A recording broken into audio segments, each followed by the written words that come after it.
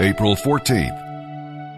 And we turn our attention now to the New Testament. Today, we'll be reading in the book of Luke, and some of the things we'll be learning about is the fact that we can let money be our God. The rich man did not go to Hades because he was rich. No, he went there because riches were his God. And that's always with a little g. Abraham was a wealthy man, and yet he was in paradise. The money can help send people to heaven, or it can help send people to hell. And then as we get on into Luke chapter 17, we'll learn that faith is like a seed. It seems small and weak, but it has life in it. And if it's cultivated, it will grow and release power. And with that, we begin today's reading from the New Testament. April 14th, Luke chapter 16, verse 19, through chapter 17, verse 10. Jesus said, "There was a certain rich man who was splendidly clothed and who lived each day in luxury. At his door lay a diseased beggar named Lazarus. As Lazarus lay there longing for scraps from the rich man's table, the dogs would come and lick his open sores. Finally, the beggar died and was carried by the angels to be with Abraham. The rich man also died and was buried, and his soul went to the place of the dead. There, in torment, he saw Lazarus in the far distance with Abraham. The rich man shouted, 'Father Abraham, have some pity. Send Lazarus over here to dip the tongue of his finger in water and cool my tongue, because I am in anguish in these flames.' But Abraham said to him, 'Son, remember that during your lifetime you had everything you wanted, and Lazarus had nothing. So now he is here being comforted, and you are in anguish. And besides, there is a great chasm separating us. Anyone who wanted to cross over to you from here is stopped at its edge, and no one there can cross over to us.' Then the rich man said, 'Please, Father Abraham, send him to my father's home, for I have 5 brothers, and I want him to warn them about this place of torment, so they won't have to come here when they die.' But Abraham said, 'Moses and the prophets have warned them. Your brothers can read their writings any time they want to.' The rich man replied, 'No, Father Abraham, but if someone is sent to them from the dead, then they will turn from their sins.' But Abraham said, 'If they won't listen to Moses and the prophets, they won't listen even if someone rises from the dead.' One day Jesus said to his disciples, 'There will always be temptations to sin, but how terrible it will be for the person who does the tempting.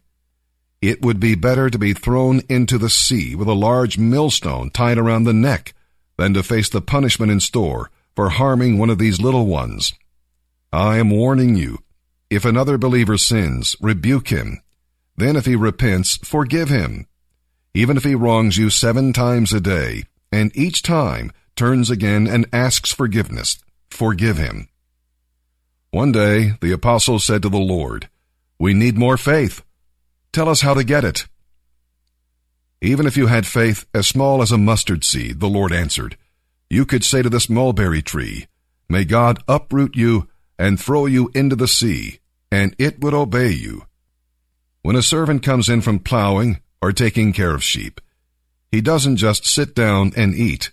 He must first prepare his master's meal and serve him his supper before eating his own. And the servant is not even thanked, because he is merely doing what he is supposed to do. In the same way, when you obey me, you should say, We are not worthy of praise. We are servants who have simply done our duty.'" Today we're reading Psalm 83. And in this psalm, Asaph was perplexed. Israel's in danger, but God was silent and inactive. The enemy wanted to destroy the nation, and apparently God was going to let them do it. So Asaph prayed and reminded God of what he did to Israel's enemies during the days of the judges. It was not important that Israel's name be preserved, but it was important that God's name be glorified. See, when it seems that God is saying and doing nothing, rest assured that He is working on your behalf. He is not as noisy, not nearly as noisy as the enemy, but He is infinitely more powerful, and He will win. Why does Jesus hang out with bad people? This was a question asked of Jesus by the Pharisees and Sadducees, religious leaders of Jesus' day, who couldn't fathom or understand why a man who claimed to be the Messiah would hang out with such notoriously bad people. In response to this significant question, Jesus tells three stories to explain why God hangs out with bad people. In the third and final story, Jesus tells about a father with two sons. The youngest of the two sons approaches his father and says, "Dad, look, I want my money now. I want my inheritance today." The father, in his mercy and in his goodness, he said, "If that's what you really want, son, I'll give it to you." So he gives him his entire inheritance there, right then, that day. And as Jesus tells the story, the younger son, he travels to a distant country and there lives a wild life, parties and girls and just living it up until finally the bottom falls out. He's got no more money left in his bank account. His supposed friends have evaporated. They're all gone, and he's in a pretty low place. The economy falls flat, and he can't even find a job. In fact, the only job he finds is feeding pigs. Evidently, when he gets hired for the job, his employer says, "Look, you can feed the pigs, but you're not even allowed to eat the pig food." But as it would have it, he gets so low and so desperate while he's feeding the pigs, literally this pig slop starts to look appealing to this young man. It's at that point Jesus tells the story and says this son, he comes to himself and he realizes, "What am I doing?" He thinks even the employees that work for my dad at the home I was raised in, even they have it better than this. And he starts to plot his way home. He thinks, "I can't come home empty-handed." So he prepares a speech. I'm sure there were multiple drafts made that day as he's trying to prepare a speech that would really work to wiggle his way back into Dad's good graces. So he finally pulls himself together and begins what was probably a long journey home. When he maybe crests the hill, as it were, and sees the homestead, the place that he was raised, Jesus tells the story that the father was there. The father saw him. Evidently, the father had been looking for the boy day after day after day. When the father saw him, he did something extraordinary. He gathered up his long robe. In those days, the men wore robes, and he ran towards his boy. Of course, in Jesus' day and in Jesus' time, men didn't run in that culture. It would have been seen as inappropriate, uncool, really. So no doubt when Jesus is telling this story to explain why he hangs out with bad people and he's telling about this father who ran, the people listening must have sucked air at the concept that a proper Middle Eastern man would actually run. What passion is this? What kind of love does this father possess for his son? A son who is so wayward, a son who's wasteful, a son who is extraordinarily selfish, and yet the father, so full of compassion and love and mercy, runs towards his boy. Jesus tells the story, he embraces his son, he hugs him and he's kissing him, and the younger son, he's trying to get his speech out, his explanation. "Dad, I'm sorry, I'm not worthy to be your son." But it's as if the father ignores it. Mid-speech, he turns to his employees, his servants, and he says, "Get new clothes for my boy, get jewelry, get a ring for him, get him sandals, and let's have steak. Let's get out the best drinks. We're going to throw a party. My son was lost, and now he's found." This is a scandalous story told by Jesus. This boy, this is the last thing he deserves, is new clothes, a ring, a party, new shoes. It's as if he's being rewarded. And yet for what? He's lived a horrible life in this season. He's wasted all of his father's hard-earned money, and yet the father seems so welcoming and so inviting and so loving.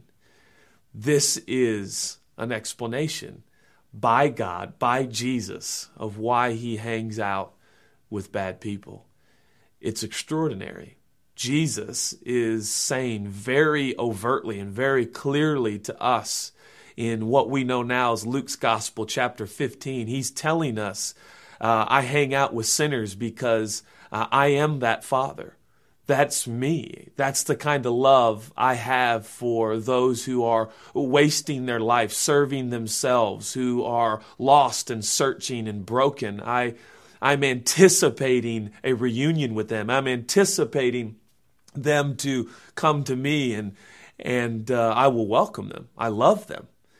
It's the only explanation we have. Why would a holy, righteous, just, perfect God hang with people like me or people like you? There's only one answer: love.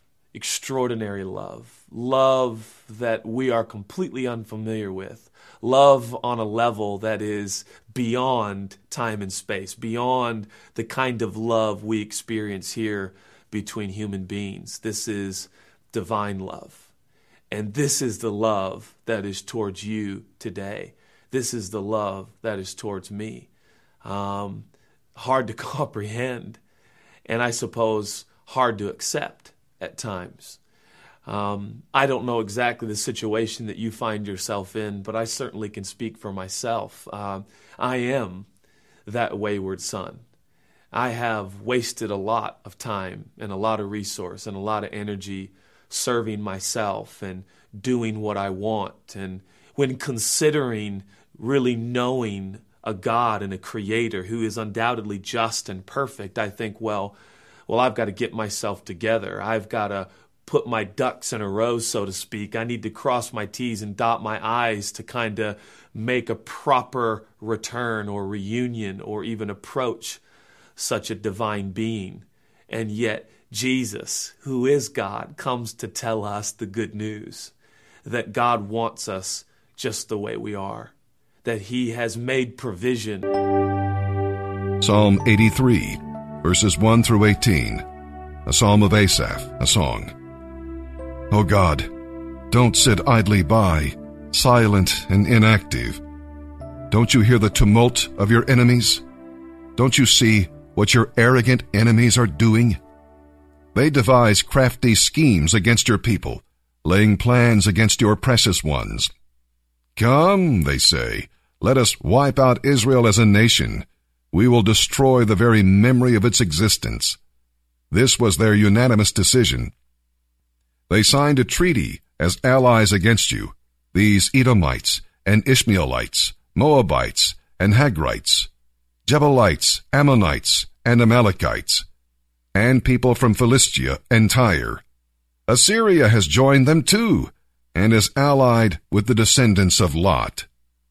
Do to them as you did to the Midianites, or as you did to Sisera and Jabin at the Kishon River. They were destroyed at Endor, and their decaying corpses fertilized the soil. Let their mighty nobles die, as Oreb and Zeb did. Let all their princes die like Zebah and Zalmunna, for they said, let us seize for our own use these pasture lands of God. O my God, blow them away like whirling dust, like chaff before the wind. As fire roars through a forest, and as a flame sets mountains ablaze. Chase them with your fierce storms, terrify them with your tempests, utterly disgrace them until they submit to your name, O Lord. Let them be ashamed and terrified forever. Make them failures in everything they do, until they learn that you alone are called the Lord, that you alone are the Most High, supreme over all the earth. Proverbs chapter 13, verse 4. Lazy people want much but get little. but those who work hard will prosper and be satisfied.